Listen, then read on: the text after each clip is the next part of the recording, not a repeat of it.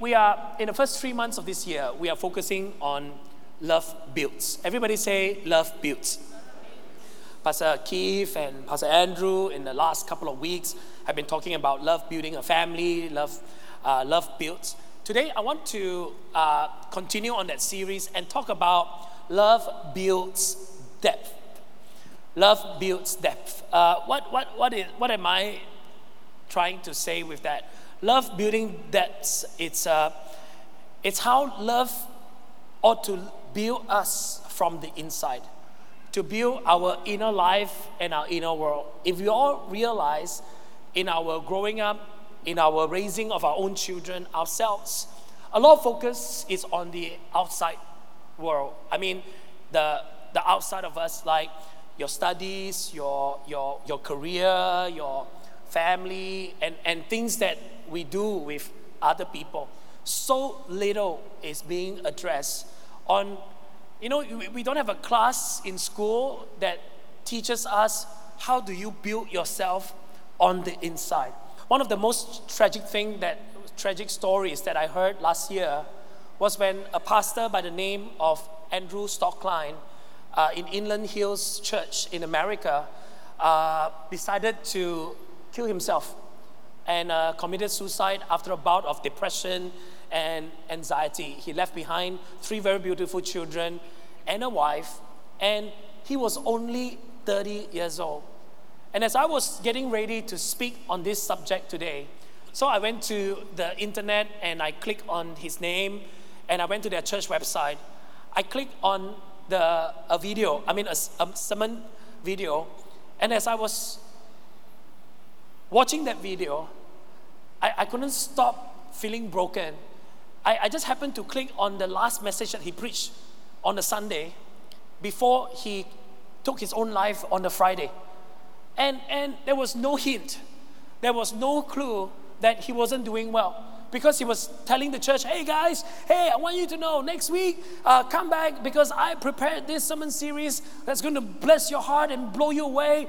Come back and bring your friend, and I can't wait to tell you. And he was talking like that, and then come Friday, he took his own life because he was struggling with depression and with anxiety. So I have to go and study and deal with this issue of depression and anxiety and stress. And I think all of us go through this to a certain degree, to a certain extent in our lives. And what I found was really interesting when I read this article, because mental health is going to be one of the biggest problems in this generation. The stress that we face, the anxiety, the depression, is going to be one of the more crucial things that will affect our generation this time around than ever before. And to actually go and read up and discover what actually causes mental health, number one, according to this article, is actually flexible working. I'm surprised. The flexible working of doing whatever you like, whenever you like, it's one of the reasons that contribute to anxiety. Increased alienation due to technology and globalization, when everything can happen at the end of the fingertips through your phone, through your computer. You don't have to go to your office. You can work wherever you want, whenever you want. It's causing depression. It's causing anxiety. And the fragmentation of the traditional interactive workplace.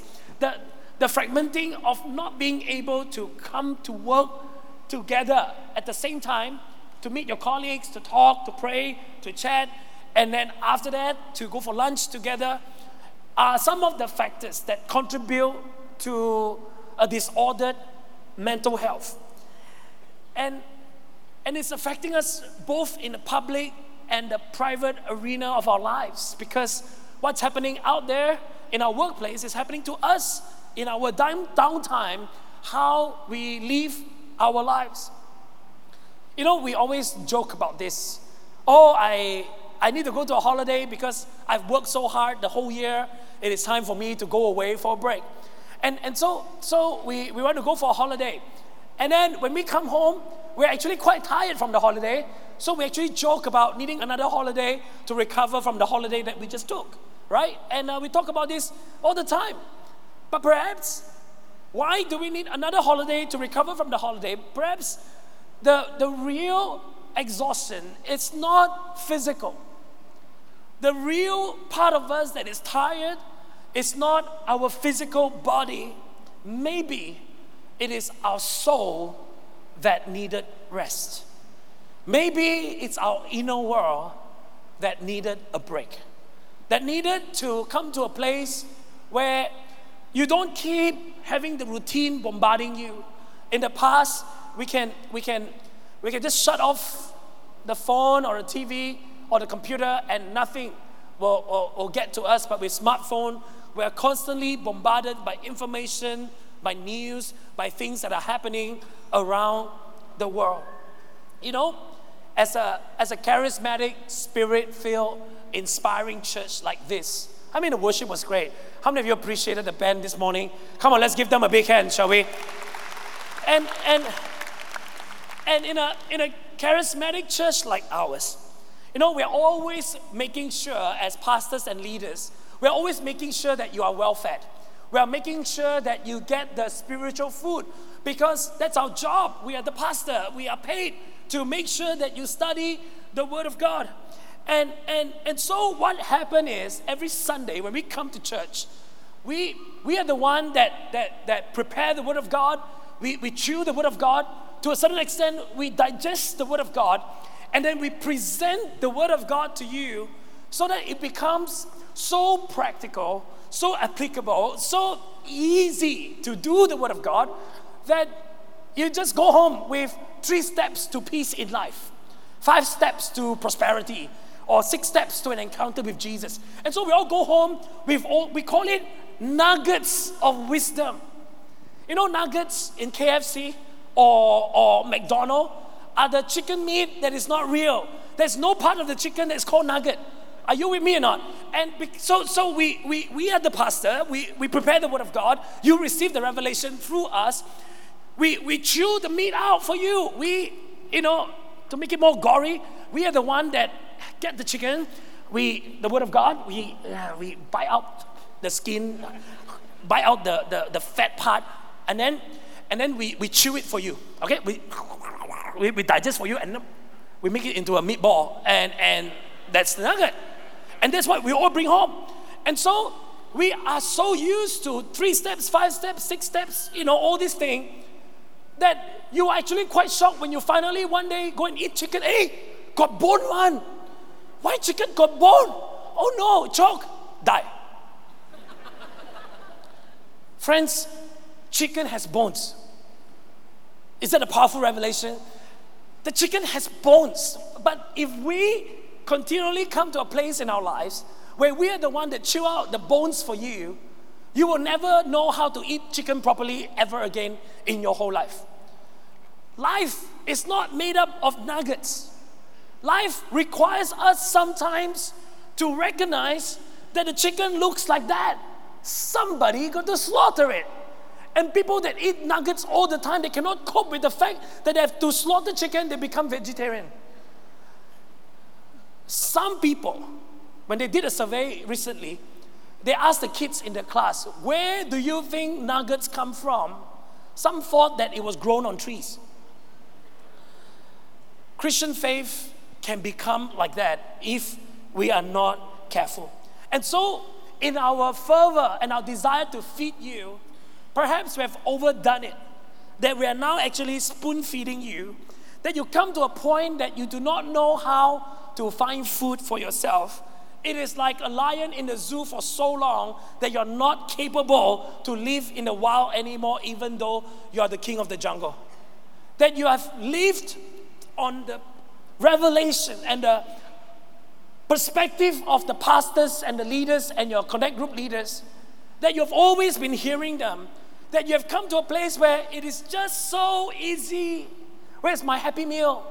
That's why we are only Christians looking for happiness, only human beings looking for happiness all the time, when happiness is not the only thing that defines us. John chapter 15 and verse 4 in the Message Bible, it says this: live in me, make your home in me, just as I do in you, about us and Christ. In the same way that a branch can't bear grapes by itself, but only by being joined to the vine, you can't bear fruit unless you are joined with me. So Jesus is saying, if you want to live a fruit-bearing life, a productive life, you got to be joined to the vine, right? I am the vine, Jesus says. You are the branches. When you are joined with me and I with you, the relation intimate and organic. The harvest is sure to be abundant. Separated, you can't produce a thing. The Bible is saying that if we are separated from Christ, we cannot produce. But again, we want to be a good church. We want to be good pastors and good leaders and good connect group leaders. So what do? Because we want every one of you to be fruit-bearing Christian. We want you to be healthy. We want you to do well in life. We want you to be strong. We want you to be filled with the Spirit of God. We want your love, your life to count for something. We want you to impact your world for Jesus. We want you to be producing. So, in order to make sure that everyone achieves that, regardless of where you are at this point in your life, and in our fervor of doing those, we have failed to give you the tool to help you abide in Christ. Instead, we are the one that graft you into the vine. We are the one, the pastors, the leaders, through our teaching, through the Bible study that we give you, through all the revelation that we receive from God. We are like the rubber band that, we tie you in. The Bible says, those who are planted in the house of God shall flourish in the courts of our God, right? That's what the Bible says. But because we are the one that do the reading, we are the one that do the studying, we are the one that do the praying, we are the one that do the meditating and preparing the Word of God and making them into very beautiful and nice piecemeal to everyone, it is like the pastors and the leaders, or the leaders over your lives, we are the one that is digging the ground for you. We dig and we dig the ground. Well, we don't dig it somewhere else. We dig it in the courts of our God so that you will flourish in the house of God. So we dig the ground. We do all the studying. We dig the Word of God. We study the Word of God. We meditate. We spend time praying. Now the hole is deep enough. You are a tree. Albert. So we plunk you into the hole that we dug. It is the Word that we have studied. It is what we think is good for you. This is the package that you should take. Plunk you in, and then we bury you. Seemingly look like a healthy tree. Seemingly fine. I'm straight.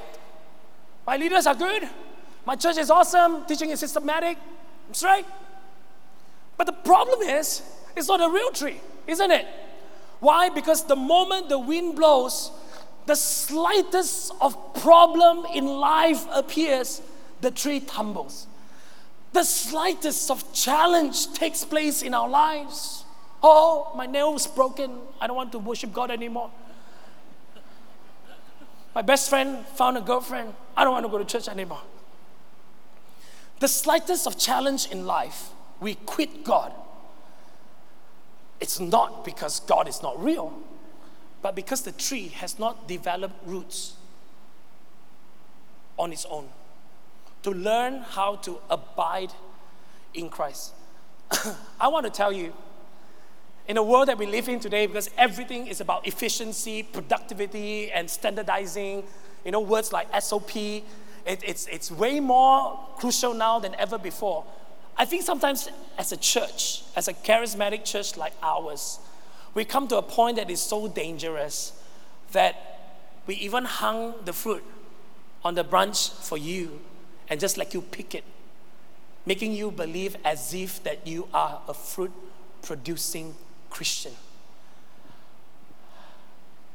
This is a heavy topic because if we do not address this, a lot more people will struggle with mental health in silence, on their own, and nobody knows what they're going through. What am I trying to teach you this morning? What am I trying to get at? I want to attempt for the first time in our church, for the first time in the history of a charismatic church like ours, I'm going to talk about the importance of soul keeping, the importance of soul care, and to how actually look after our own inner life, our own inner health. But before we go there, let's discover what is soul. You know, when you go to a concert and you see a person singing passionately, you will say, wow, that person is so soulful. It's like, beautiful. Or you see an art piece that is painted from the soul of the artist. You realize that, wow, like it somehow connects.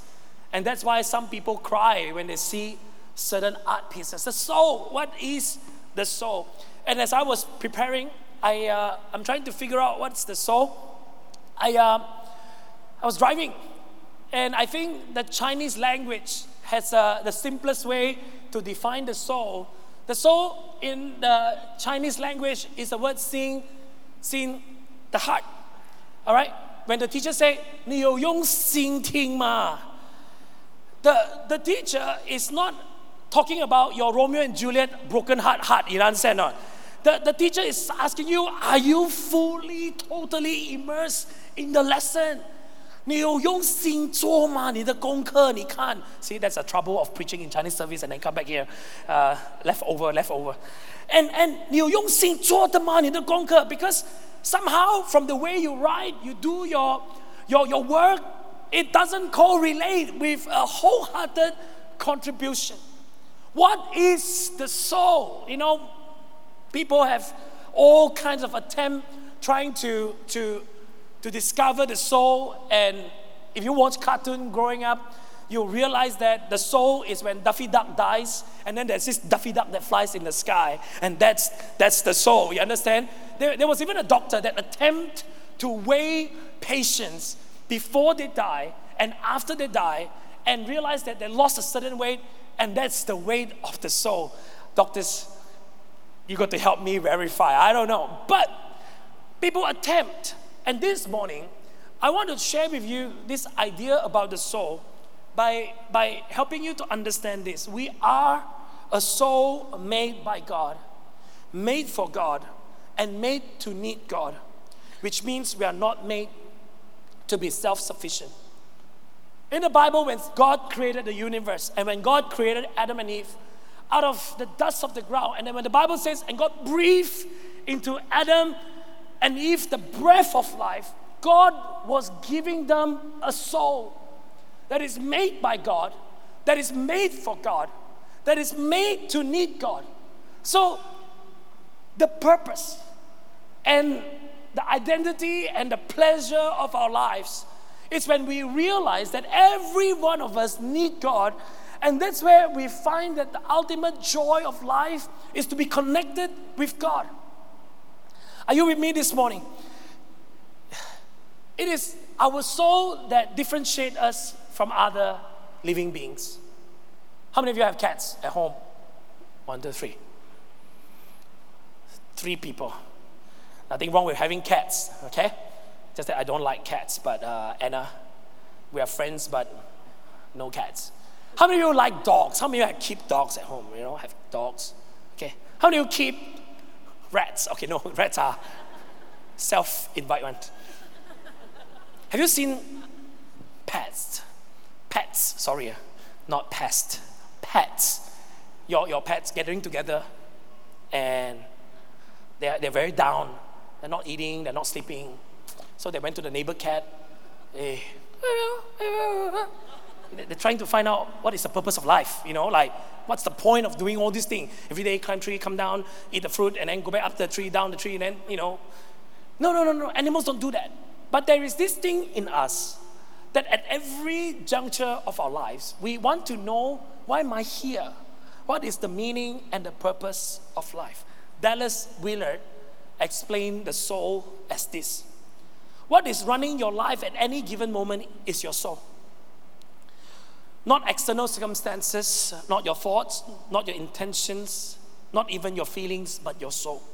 The soul is that aspect of your whole being that correlates, integrates, and enlivens everything, going on in the various dimensions of the self. The soul is a life center of human beings. I'm going to talk about the different dimension of self in a while to help you understand. But Dallas says the soul is a life center of human beings. If your soul is healthy, no external circumstance can destroy your life. But if your soul is unhealthy, no external circumstance can redeem your life. Let me help us understand better by looking at this diagram here. So imagine this is us. Right at the core of who we all are is our will. Okay? It's our will. That's the most inner circle. This is the place where you have the capacity to choose yes or no. Okay? The will is what makes us a person, not a thing. So you can decide here. But the will, if the will is everything that decide, then it shouldn't be that difficult if it's right at the core of it. But it's only taking a small part of your life. It is the smallest, most inner circle. The next part of a person is the mind. That's the next circle. All the ways a person is conscious of things. You know, your thoughts and your feelings are flowing through you all the time, mostly in habitual patterns that willpower alone cannot possibly redirect it. So for example, more often than not, when it's time to worship God, suddenly you remember something. How many of you know what I'm talking about? Pin has to, Pin is like, like, start worshiping God. Hey, did I lock my house? Oh no, where's my chicken? Is it in the oven? Or maybe we don't cook. There's no Sunday roast here. You'd be like, oh, did I do this? Did I do that? You want to be a good Christian. Amen? Your willpower says, yes, I want to be a good Christian. But the thoughts keep flowing. So every time I'm preaching, you are like, is Pastor going to end soon? Like, I'm hungry. But just now, no, not hungry, man.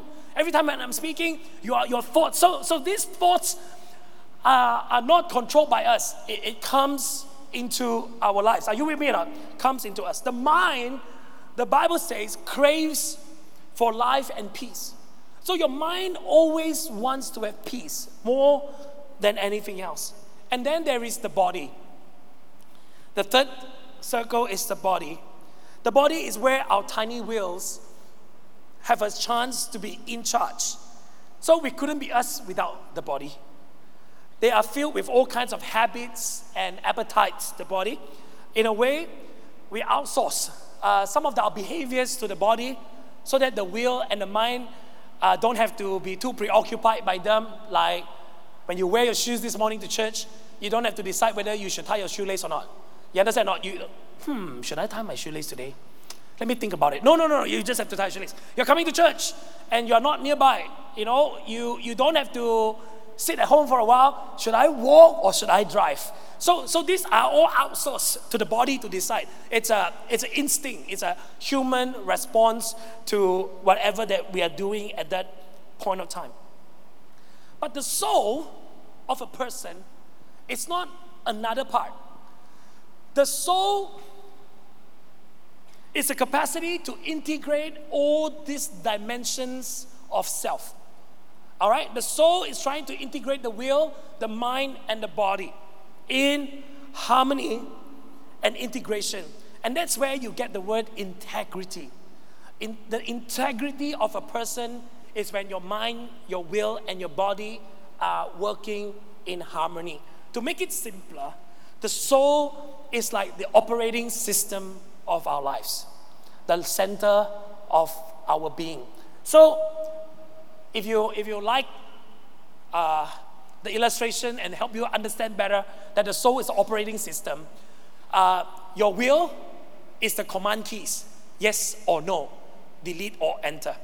The mind is how fast your programs are going through. So whether your RAM is fast enough so the programs can keep flowing.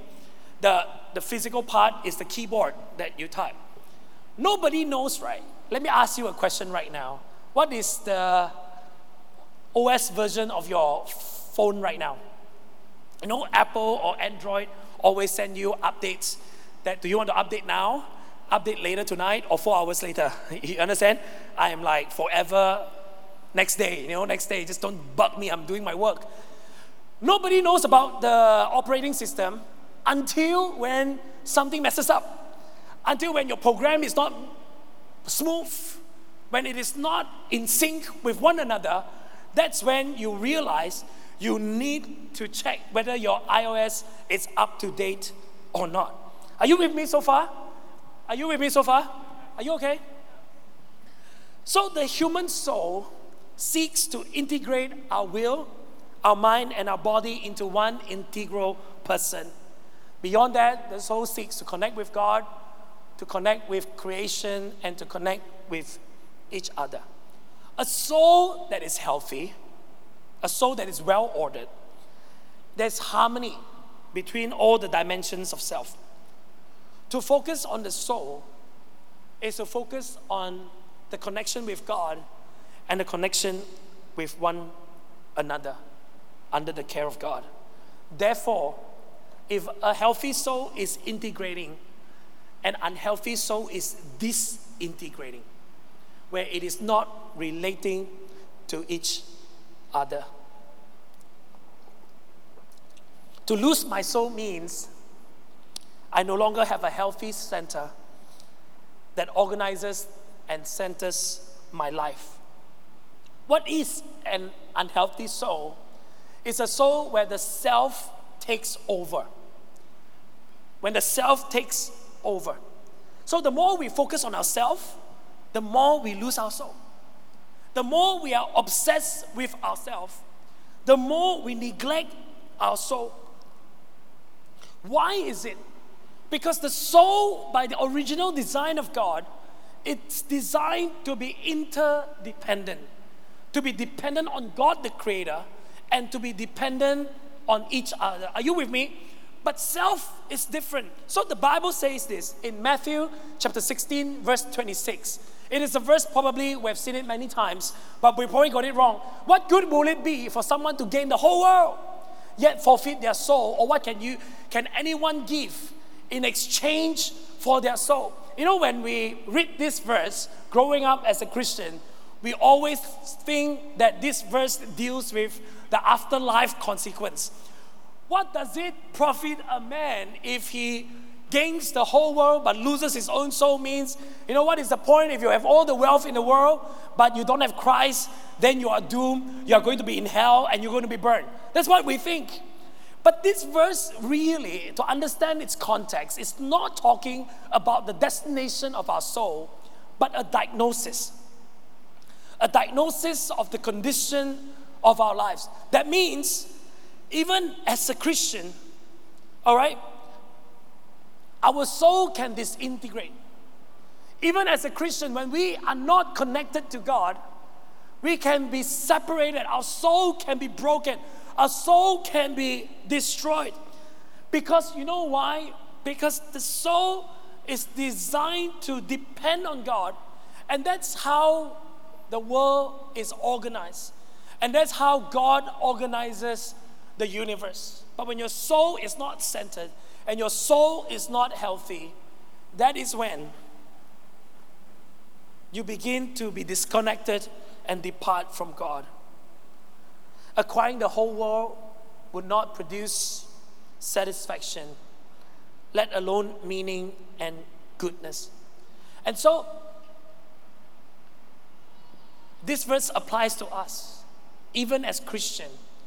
You can have all the wealth in the world, but if your soul is not healthy, it is still disintegrating. And if we focus on self, our soul will not do well. Because you know why? Self is a stand-alone unit. Self lives all by itself, while the soul reminds us that we are not here just for ourselves. The soul always exists before God. And now, as I try to explain to you what the soul really is, let me now attempt to teach you how to attend to our soul. In Psalms 46 verse 10, the Bible says, "Be still and know that I am God." That one of the things to attend to your soul is to learn to be still. It's to learn to be quiet, alone, and be with God. And the moment we quieten our hearts, we will know that there is God. And more often than not, when we quiet down our hearts, you will hear God assuring you that He loves you, that He cares about you. You know, at least for me, every time when I quiet down my heart and I'm alone with God, God will always ask me, how am I doing? How are you? How's the health of your being? Maybe I don't have the words to define it. You know, hardly, God will, hey, how's your cell group doing? Are you growing or not? How's your church? What's your size? Are you growing bigger or not? I'm not happy if it's not bigger. No, God always asks and cares about you. And I want to highlight to you, every time when we choose to be quiet before God, the expectation, the weight of the expectations of the world just crumble. And you begin to develop that trust in God. Trust, real trust is not circumstantial. The real peace is not circumstantial. I don't need everything to be in good place, then I'm peaceful. No. But when I know my God, and I know that God loves me, and I have the assurance from God, yes, my world may be affected, but my soul may not be affected. I want to go to this passage of the Bible, and then we will draw a close this morning. In 1 Kings chapter 19. 1 Kings chapter 19. You all know that in the middle of January, a team of us got the opportunity to go to Chiang Mai, and we had our second silence retreat. Silence retreat was the whole week where we were not allowed to talk to each other. We have to eat our meal in silence, and I want to tell you how shocking it was, okay? So on the first day, when we got there and we had our first meal, and the spiritual director told us to eat slowly and enjoy your food. So I ate slowly, church. Every mouthful, I think about it. I talk to the vegetable, and you are so delicious and nutritious. Yum, yum. I really ate slow. There was a bowl of soup, and then when I finished, to my shock and my horror, I look at my watch. It took me 6 minutes. How fast do I eat on a normal day? When Li Hui first became staff, she had a first meal with me. Pastor, are you going somewhere? No. Why are you eating so fast? Fast, man. So I think, right, if in a silent retreat, talking to the vegetable and eat slowly takes 6 minutes. On a normal day, maybe I just eat my lunch 2 minutes or 3 minutes. I'll just gobble up my food. And with 2 kids and a crying son, I don't know. Yesterday, we went to eat noodle. I think I chew part and just swallow in. There's no time to think about the noodle. Just gobble up my food. So it was my second silent retreat. I want to tell you, church, I'm very proud this year. I'm a good pastor. I didn't rendezvous with my wife in the park and talk to her. Maybe because I'm going with my team. I want to be a good example, so we never talk. The whole time, we never talk. So it's just quiet. I got a bit apprehensive because it's my second time. I was very afraid that because I know what to expect, what if God doesn't turn up? What if God doesn't say anything to me? I knew the first time I came here, my soul was really tired. I was really burdened, and I was so in tune to hearing God. But this time, I'm in a better place, not perfect, but better. What if God doesn't speak? So the first night, it was fun. You have a whole team. The spiritual director was preparing us to enter the grand silence. That means after this moment, no more talking. You can see the nervousness in everybody. Can I ask a question? Can I? No more. After this, no more. Everyone will be in total silence. And then she took out this verse in the scripture. And I want to read from NRSV because that's the version that she read. And let me show you and take you to this journey together. In 1 Kings chapter 19, Ahab told Jezebel at that time, all that Elijah had done, and how he had killed all the prophets with the sword. Then Jezebel sent a messenger to Elijah saying, "So may the gods do to me, and more also, if I do not make your life like the life of one of them by this time tomorrow." Because Elijah had just killed 450 prophets of Baal belonging to Jezebel and Ahab. And now she was upset, and she sent this message through a messenger to Elijah. And you got to imagine this with me for a moment. This guy just, I don't know how long ago, maybe a couple of hours ago, maybe a day ago, he just killed 450 guys with a sword. And suddenly he was afraid. Why? Because a woman was chasing her with a messenger. Verse 3, then he was afraid.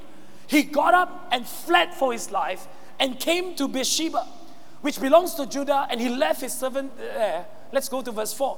But he himself went a day's journey into the wilderness and came and sat down under a solitary broom tree.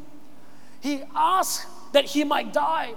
"It is enough now, O Lord, take away my life, for I'm no better than my ancestors."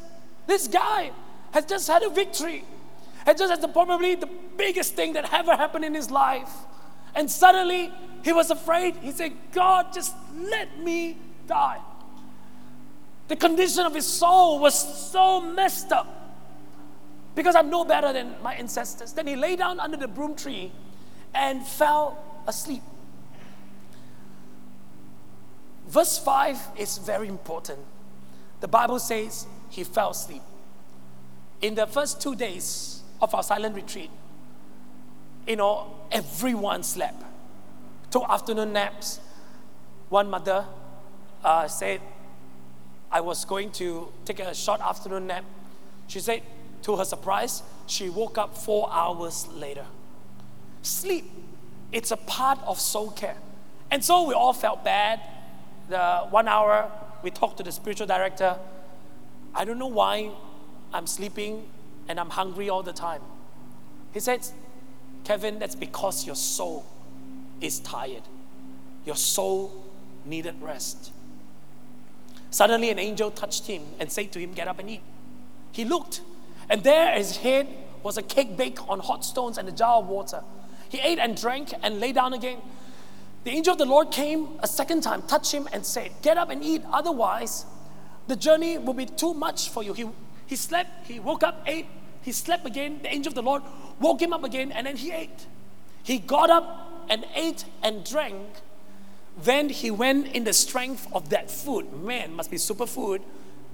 40 days and 40 nights to Horeb, the mount of God. At that place, he came to a cave and spent the night there. God wants you to eat. God wants you to sleep, because the journey ahead is long. Then the word of the Lord came to him saying, "What are you doing here, Elijah?" He answered, "I've been very zealous for the Lord, the God of hosts, for the Israelites have forsaken your covenant, thrown down your altars, and killed all your prophets with the sword. I alone am left, and they are seeking my life to take it away." One of the signs when your soul is not healthy, you will think that you are the only one doing the work. You always think, "I'm the only one trying to build the church. I'm the only one trying to build the company. I'm the only one trying to build the business, and nobody cares." And that was the struggle of Elijah. He said, "No one was left. I am the only one." He felt alone. He felt isolated, and he felt deserted. Then the Lord said to him, "Go out and stand on the mountain before the Lord, for the Lord is about to pass by." Now there was a great wind, so strong that it was splitting mountains and breaking rocks in pieces before the Lord. But the Lord was not in the wind. And after the wind, an earthquake. But the Lord was not in the earthquake. And after the earthquake, a fire. But the Lord was not in the fire. Church, I want you to know, we are proud that we are a charismatic church. We are filled with the gifts of the Holy Spirit. We love the imagery of the wind. If we post something and say, "Next week, there's going to be a Holy Spirit meeting called the Wind of the Holy Spirit," people will come And we like the spectacular. All of us do. We are human beings. You come to church and then the preacher, the wind of God, people fall down like, wow. We like things spectacular like an earthquake. The church is shaking, not literally, but everyone's like, wow, shaking. Must be God. We like it. Or fire. We like, we post posters like the fire of the Holy Ghost. Fire from heaven.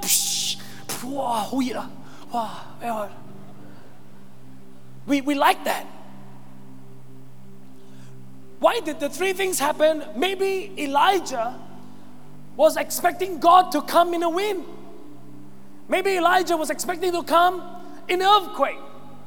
Maybe Elijah was hoping that God would turn up in a fire, but God was not in any of them.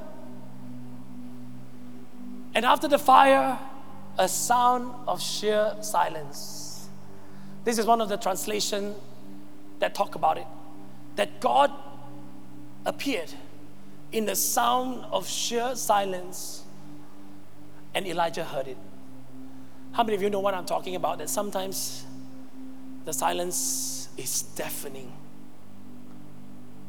You feel abandoned by people.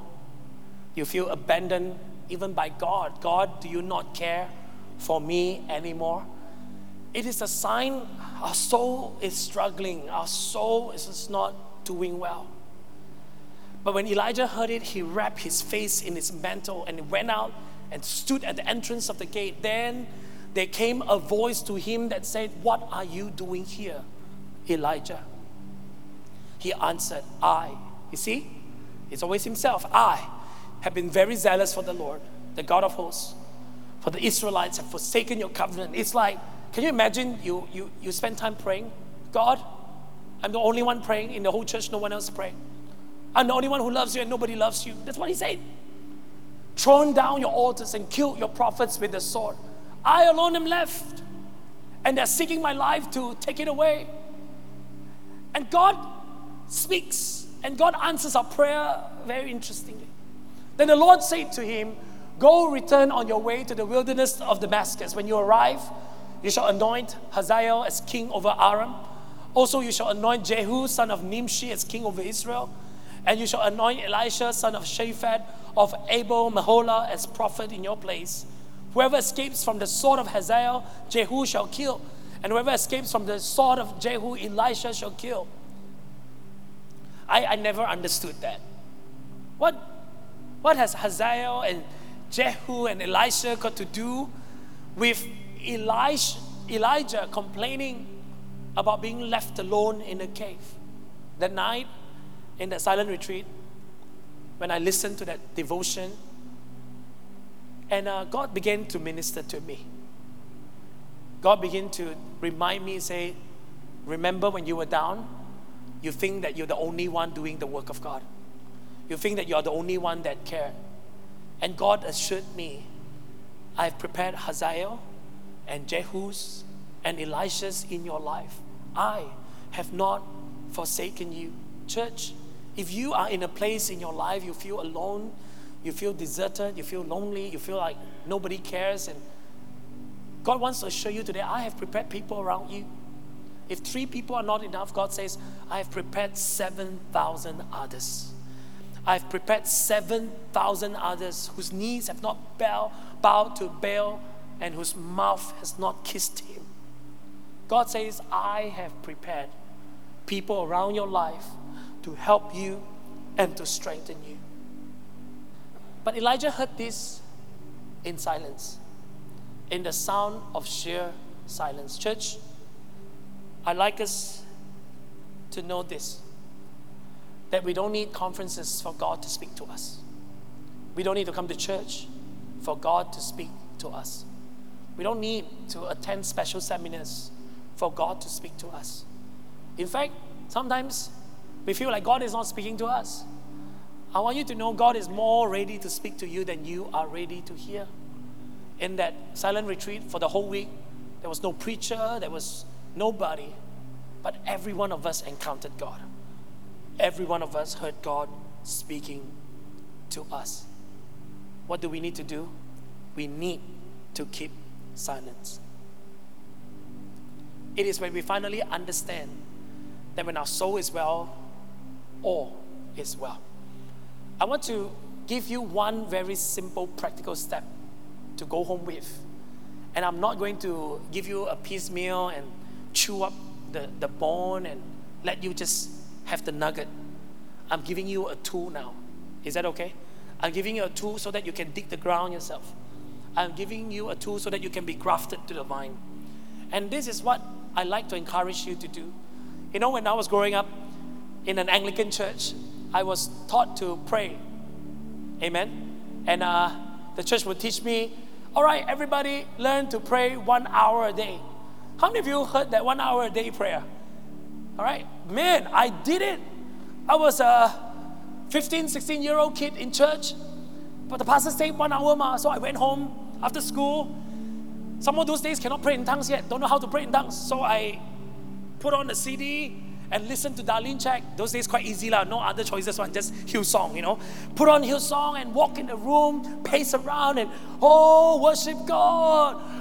Just keep singing to Jesus, sing already. Now I start praying, so I pray. I want to be a good Christian. I want to be a follower of Christ. So I pray 1 hour, it's a long time. I pray, Anglican church, so I prayed for the Queen of England. It was part of the prayer book, She got to thank me. She's still alive today, man.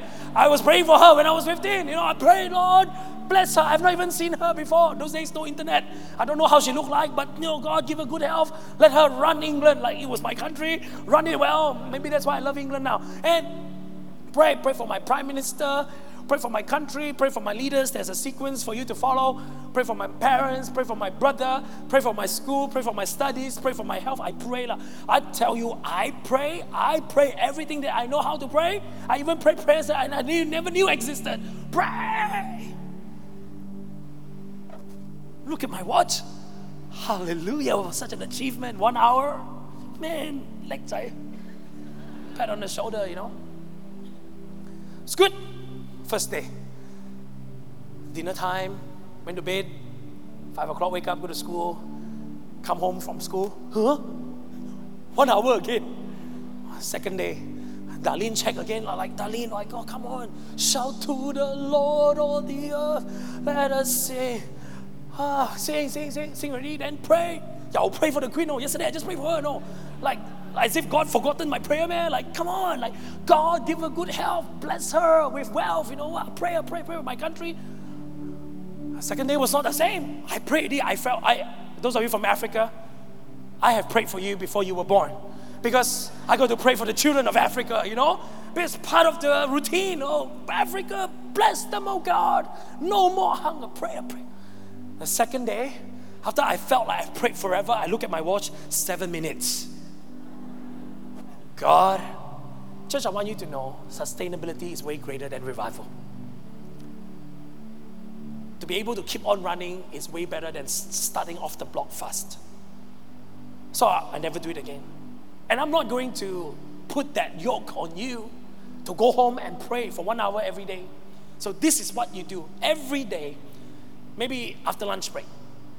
Get your lunch, you sit in your cubicle or your office or your space, whatever it is. You ask God, from when I woke up until now, when was the moment that I was closest to you? Maybe when I woke up this morning, when I was showering, I was praising God, I was closest. So you tell God, that was the closest moment to you. You give praises to God. The second thing you got to pray, when was the time that I felt like I was most distant from you?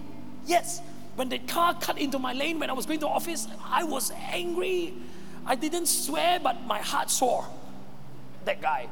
That was the furthest I was from you. Tell God, that was my lowest moment. That's it. Commit the two things to God. Go to work as usual. At night, before you go to bed, do it one more time. From after work until now. When was the moment that I was closest to you, God? When the whole family sit down and watch TV or have a meal and everybody talk to each other, I felt closest to God. Tell God. When was the time that you were furthest away from God?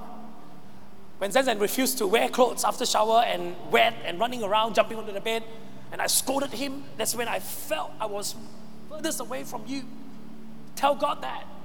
That was the low point of my life for that day, that part of the day. Tell God. Present to God all that. This is a part of soul care. This is a part of caring for your world. And I want to assure you, the more you do that, it doesn't have to be religious. It's not determined by how long, maybe 5 minutes, maybe 10 minutes. You realize that your soul is going to be more and more connected to God. You are drawing closer and closer to God. And when you do that, you become healthier and healthier.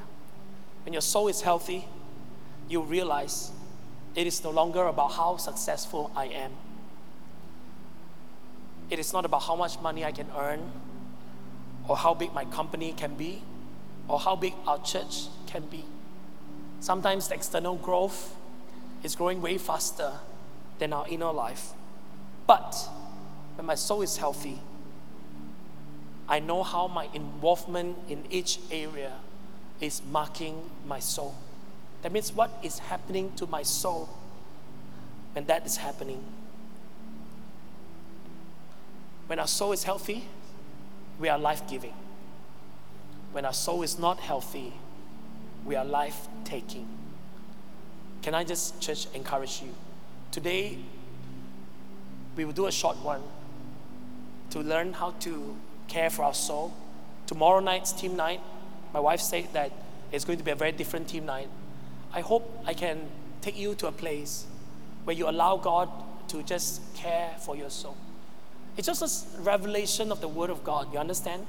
Sometimes when you hear a powerful message, it only touches your mind. We want God to touch our soul. And everybody say, I want you to just learn to just close your eyes, bow your heads. Nobody needs to pray for you, because sometimes we are so used to somebody laying hands on us. I want us to just quiet down our hearts.